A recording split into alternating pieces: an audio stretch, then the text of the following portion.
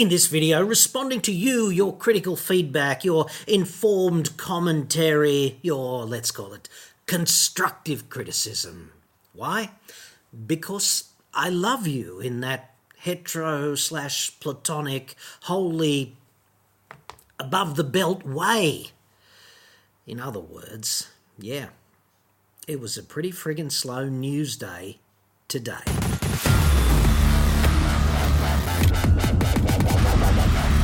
I'm John Cadogan from AutoExpert.com.au and I get new cars cheap. I do. Australia only. Website. Card. Now, before we get into the questions and comments and critical feedback generally, as night follows day, you can take it to the bank that I'm going to get a question about what is the D. Okay? The D is obviously Deadpool. Dude, get out more. Watch some more Marvel movies. What have you been doing with your life? And I get questions endlessly about the magnetic glaçage. I do like that because it allows you to see out there and also see the millimetre markings on your rule or the fractional inches, even the 30 seconds, which is roughly the same as a millimetre. Ghetto. But they are awesome. The only thing I'd say is in a place like this, the little rare earth magnets that do the aligning and the holding together of yo glasses are highly attractive to all of the metal shavings and powder that you make in a place like this when you angle grind a bit of steel or you take it to the linisher or the belt sander or something. And if you're not careful, the magnets will just fill up with those filings and then it will turn into rusty, shitty gloop unless you take a preemptive strike from time to time against that. So I strongly suggest you do that. They're not safety either. I mean, they're high vis, but they're not safety specs, so don't use them when you're grinding or doing anything with real potential for eye injury. Use proper safety specs for doing that. It only takes 10 seconds to put a pair of proper safety specs on, and at the risk of sounding like an OH&S Nazi, which I'm not, you've just got to have personal responsibility. It's 10 seconds to whip these on versus the eternity, subjectively, of the rest of your life with no sight. So there's that. Okay, so let's get into the commentary generally now. First one here from Koito Rob, who says, slightly off topic, I know, but what are those black things in the red and grey wall-mounted containers on the wall over your left shoulder and behind you? He's talking about this, and this, and this. And I'd suggest, Koito Rob, that these things are engineering clamping kits that you would see conventionally in a tool room, usually associated with milling machines and radial arm drill presses and things of this nature. And you might think, well, I don't have one of those, so why would I bother? And I'd suggest that they're really useful for a variety of things. Like when you've got a welding table, which this is, it's 3 pieces of 10-inch or 250 universal channel, right? And they're just stacked up and you weld on it, right? But when you've got that, you're always looking for a little shim or a tiny little corner square kind of thing just to measure, some tiny little thing or keep it at 90 degrees or something like that. And then you've got the need for an end stop that you can bolt to a table or some marker that you can use as a reference edge on the edge of your table. You just clamp this to the edge of your table and then all of a sudden a piece of work that you're doing something to can just slide up here and be referenced to that edge, right? It works really well. So the sky's the limit. This is like Meccano for men sort of thing. It's like Big Boys Legos or something. Now, the way they're meant to be used is, let's start with the T slot. Like the T nut goes into a slot like this in a milling table or a radial drill or a big heavy-duty industrial drill press. And then you build a clamping situation on top of that. And the easiest way to do it is just, if you're clamping something like this drill press vise down to the table, that just goes through it like that, and you put a nut through it and you clamp it down, right? So that's pretty simple.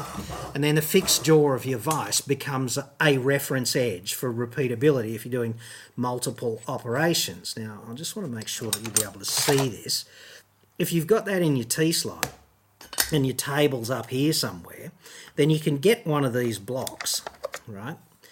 And it'll sit there like that on the top of the table. And then you get one of these clamping pieces, and they've got serrations, okay? So the serrations mate together like this, and then that sits in there like that, and the thing that you're clamping down, whatever it is, right, you just get your nut on top of that, and there's your clamp, and you do whatever machining operation to it. You face mill it, or you end mill it, or you drill it, or you slot it, or you get your slitting saw, or whatever it is, and you just make swarf, basically. But essentially it's a clamping kit that's just super useful if you do any kind of fabrication work, especially stuff that's limited run, because if you're doing something where you're making hundreds of units, right, you've probably got a jig for everything.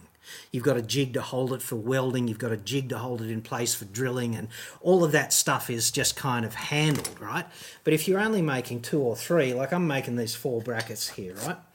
And I've just got to weld a piece of square hollow section into the void that is not yet there, okay? And the way I'm going to get the holes all standardised is by putting reference surfaces on the table of the drill press, and just then I don't have to measure or mark anything out. It just sort of happens. So there's 16 holes to go in there plus another one on top, and I'll just jig up for that, and that'll make it a hell of a lot easier and also less amenable to just fucking one up and having a hole in the wrong place, because you know you got the first fall right and then you're zoned out mentally, and dogs and cats live together. Anyway, I'd suggest that for home fat cave ops, the 12mm one that I just showed you is the best. 16's a bit big, and 16's an uncommon size. Like, you have to really tool up to drill 16mm holes in a big fat piece of steel on your table, which is an upcoming project here. But 12mm is okay, because standard drill sets, like in that box up there, I've got another couple of sets over there, they all go up to about 13. Anything over 13 takes, you know, essentially special effort, and therefore it's just, that means more money, and you've got to weigh that up against how often it's actually going to be useful to you. And, you know, that's why 12 for me is the Goldilocks sort of solution. If you get yourself a sort of real tiny baby mill or baby lathe or something, then maybe the 8mm one is kind of going to be the sweet spot for you. It's all about the T-slot size in the table, basically. The 8mm one is really good for the tiny little lathes and the hybrid lathes with the mill thing on top of them as well. And you can do some awesome work with them. You just have to be mindful of the power limitations and depths of cut and ultimate size of the stock you can work on, kind of thing. But I hope that's cleared that up for you, Rob, and others who might be interested to know what the bloody hell that stuff is hanging up on the wall. I got this one here from Brian Evans, who goes, "Are you okay, John? You seem to start talking funny every time you read something." No, I don't. Brian, that's ridiculous. I repudiate that allegation without reservation, son. And that's how politicians do it every day in news conferences. They just believe in the moment. That's kind of how that works. I want to address this too, because they get this all the time. This one is from Bob, no second name. Mum and Dad too embarrassed, were they, Bob, just to have them append the family name upon you? We'll just call him Bob. Okay, darling. Looks like the only tool on the bench that looks like it's ever been used is the hammer. I hate it when the education system leaves someone behind, Bob. Looks like the only tool on the bench that looks like it's ever been used is the hammer. Right. So here's the thing, dude. This hammer, I have had this for bloody donkey's years, since I was 20-something, which, yeah, let's face it, there were dinosaurs in the street with saddles on them, because that's how we friggin' got to the office. So when you do this for a living, like, you need to build a set, okay? And that means you need to do stuff with it.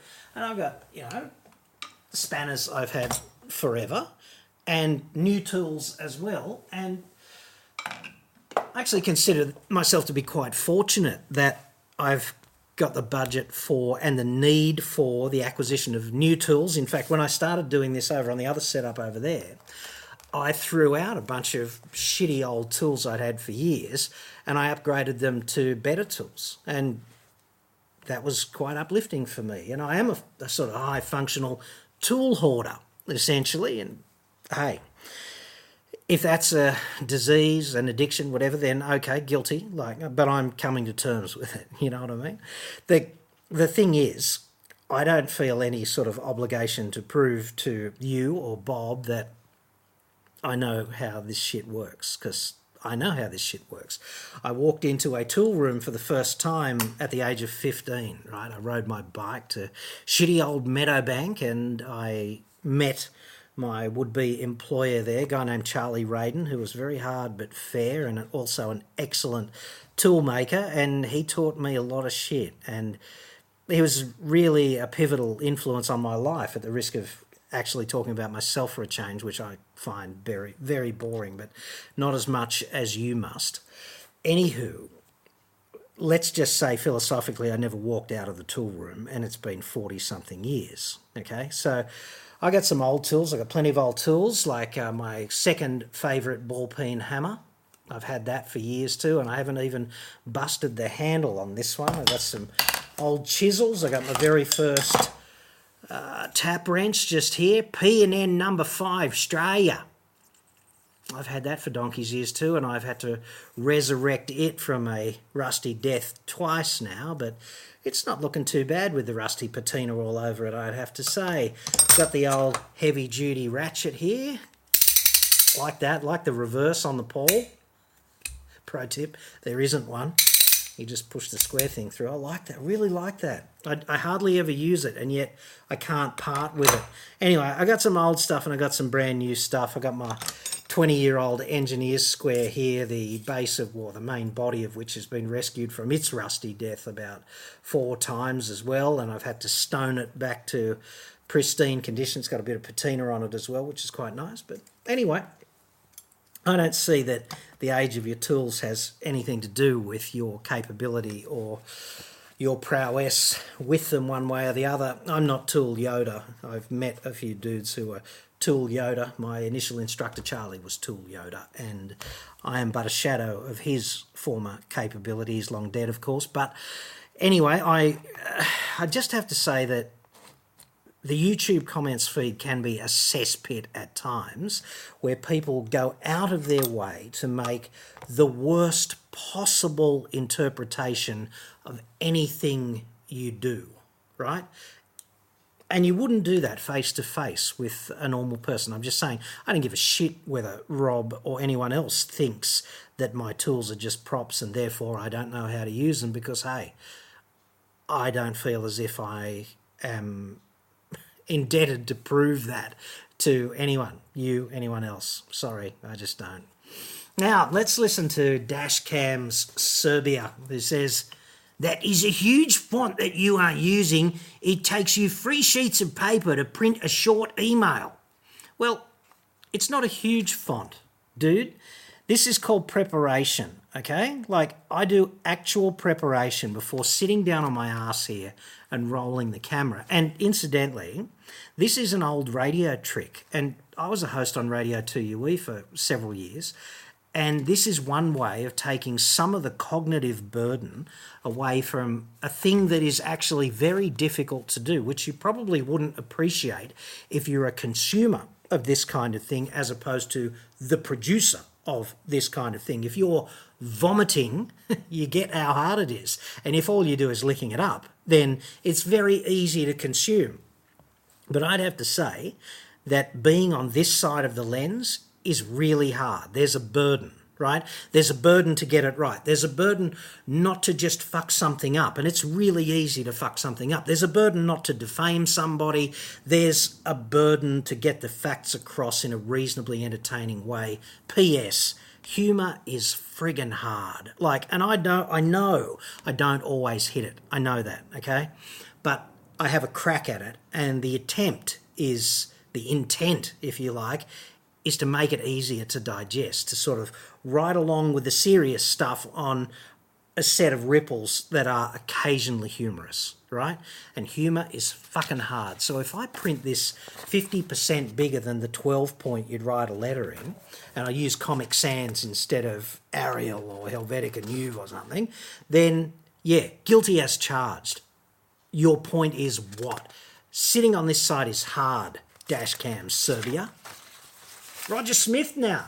Now this is about my toe ball moment of zen. I'll put a link up to that video if you like, but, you know, there's the shot, okay? This is just such a classic. Roger says, isn't the spring washer supposed to be between the nut and the flange, not the ball, to prevent it from coming loose? Okay, so let's get a few of these things, these terms, in the can so we know what we're talking about. The nut is the hexagonal thing on the bottom, okay? The flange is the flat surface on the bottom of the toe ball. The tongue is the black steel thing that the toe ball bolts through, and the ball is the spherical shaped thing on the top, dude. So I'd suggest that the flange mates with the tongue. Don't Google that. At least don't Google that at work for more information. But trust me on this, the flange goes on the tongue, then the spring washer goes underneath and the nut cinches it all down. As for the spring washer's ability to prevent the nut coming loose, NASA did research on that in the 60s or 70s. I think I've got the NASA bolting handbook there somewhere. If I can find it, I'll put a link to it. But you can Google it, okay? Some nut and bolt research from NASA. And the conclusion was, of course, that the spring washer is absolutely useless at stopping a nut from coming loose, because when the nut is tight, the spring washer is flat, and therefore the cut surface on the washer cannot engage with the face of the nut or the thing that it's bolting down to. It just can't do that because it's flat. So the nut has to come loose by a sizable amount for the spring washer to engage with anything. And if it's a high tensile joint, by the time that's happened, it's all over, dude. The joint is no longer working and you're at the point of inviting catastrophic failure through the door for a little party at your place, even though you're not prepared for that often. So spring washers are abjectly shit. And what I'd prefer to see on things like toe balls is a hole through the threaded portion of the shank for a cotter pin, or you could use a castellated nut with a hole to stop it undoing any significant amount.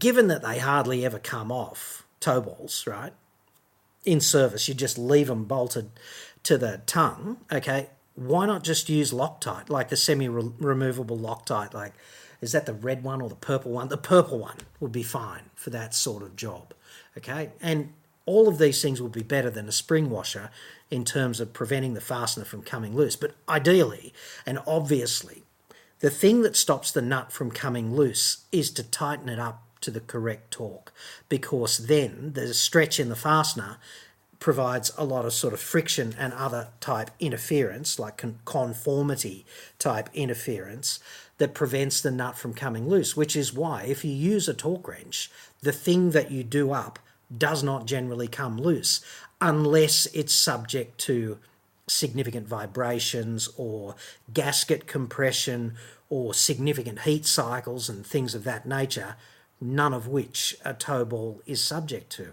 So there's that. Let's go on. There's another comment here from Bruce Hart about that. This is pretty interesting too. Bruce says that the guy who put that together like that, and in case you can't figure out what's wrong, the spring washer is separating the flange and the tongue, and that is very unsatisfying.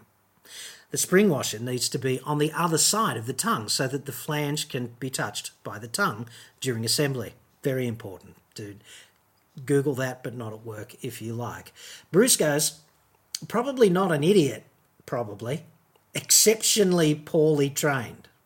Probably not an idiot, probably exceptionally poorly trained. That's two sentences in one sentence, Bruce. Very economical dude.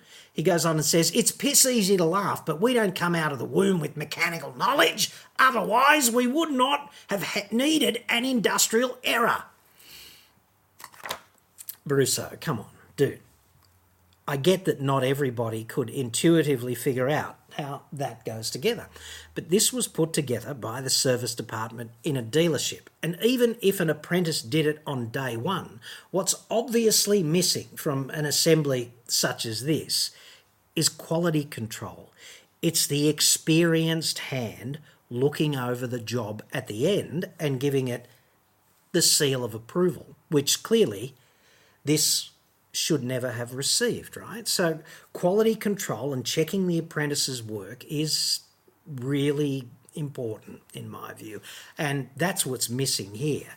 It's not just a matter of poor training, it's a matter of poor systems in place allowing this sort of thing to get into the hands of a customer. Bomber now. Bomber. Your videos are great, to the point and realistically very true, exclamation mark. No need to shout, Bomber. I wonder if the government can create a position for you in their ministerial cabinet as an automotive advisor / protection minister with 4 screamers, 4 exclamation marks. It's a lot of shouting, Bomber. Not sure if it sounds silly or a damn good idea. 3 question marks.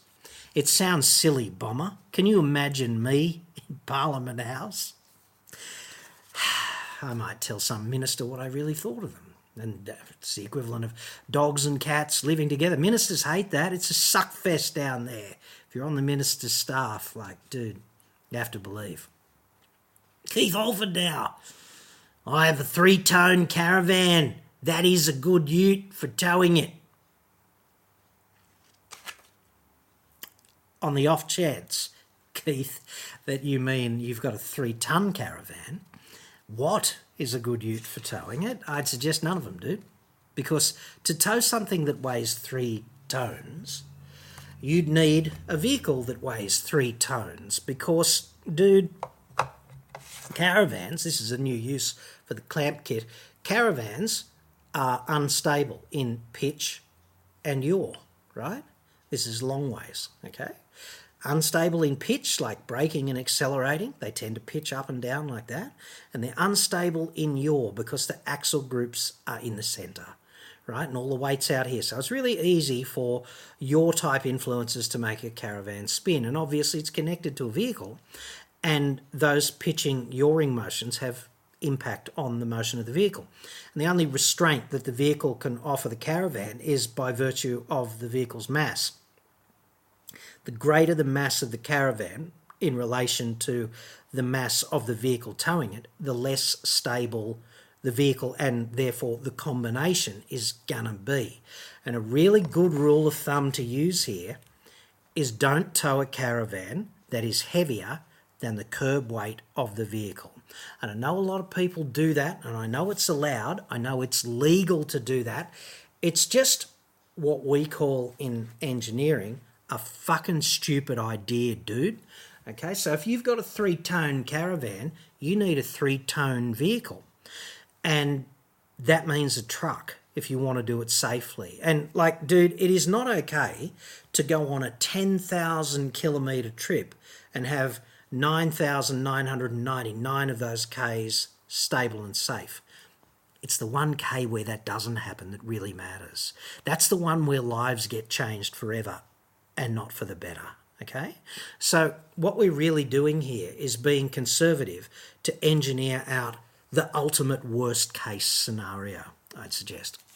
So that, hopefully Keith is feeling like I'm a bit of a bastard now. No Christmas card from him. My objective is to get no Christmas cards from anyone, particularly car companies, but anyone this Christmas, and I'm sure we can cross Keith off the list now. Tom Parker has a comment about my recent video concerning the model year 23 Mitsubishi Triton, part of which is the advent of these 400 Sport Edition GLS-based limited edition packs. Anyway, part of it is they have red accents. And Tom says, red accents? Are they Russian, Chinese, Cuban? I'm curious. Me too. I'd like them to be Russian. I'd like them to come direct from the Komitet Gosdarstvenoi Bezopasnosti. Spasiva Nastarovia kind of thing. They don't. They're just coloured red, and it shits me because, in my view, packs of this nature with the red accents and the leathers, the red stitching on the black leather and all of that stuff, it just points out to me how fucking out of touch car company executives are from the people who actually use their products, from really significant chunks of those demographics. Okay, so just to invert Tom's point here and be serious about it for a second, and this is not just Mitsubishi, this is all ute manufacturers. They could do this instead of this vomit-inducing stuff that they do in the marketing department, right? Because what would be wrong with a proper adventure pack? And I wrote down a few suggestions here.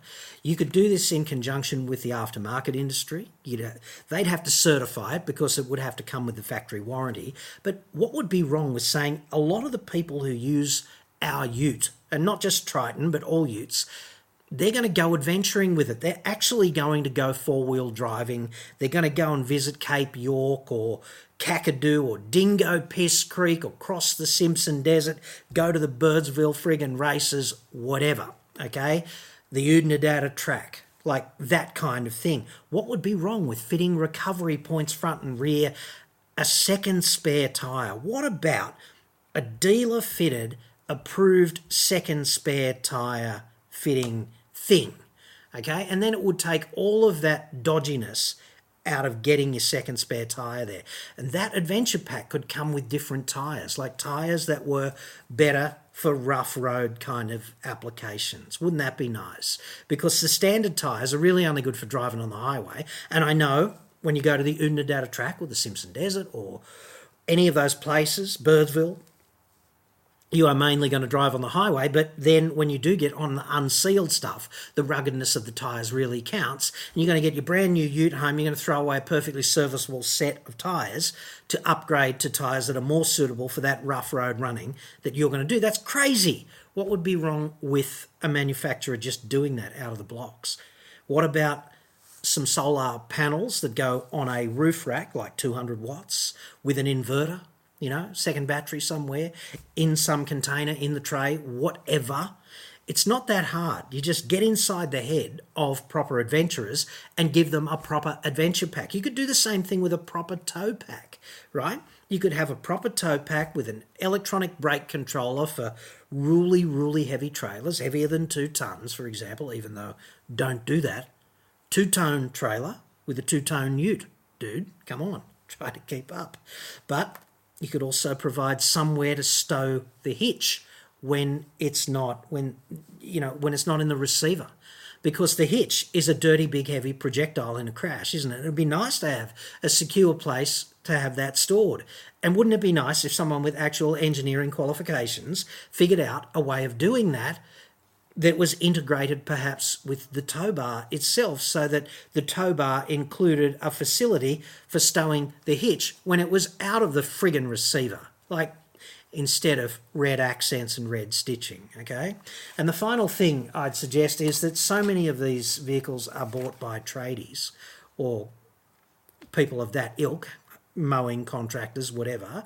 What would be wrong with a proper trade pack for a ute? Okay, what would be wrong with that? You could have the inverter, the solar, you could have a 240 volt outlet in the tray so that you could charge your power tool batteries without removing them, because let's face it, if you get the batteries back home and you put them in chargers back here, there is a chance that the next morning, if you sleep in or you wake up hungover or whatever, you're going to leave in a hurry, leave the batteries behind. That's going to put a dent in the friggin' productivity today, isn't it, kind of thing? So wouldn't it be good to have onboard charging by virtue of the inverter with an outlet in the back that just made that easier? I think that'd be awesome.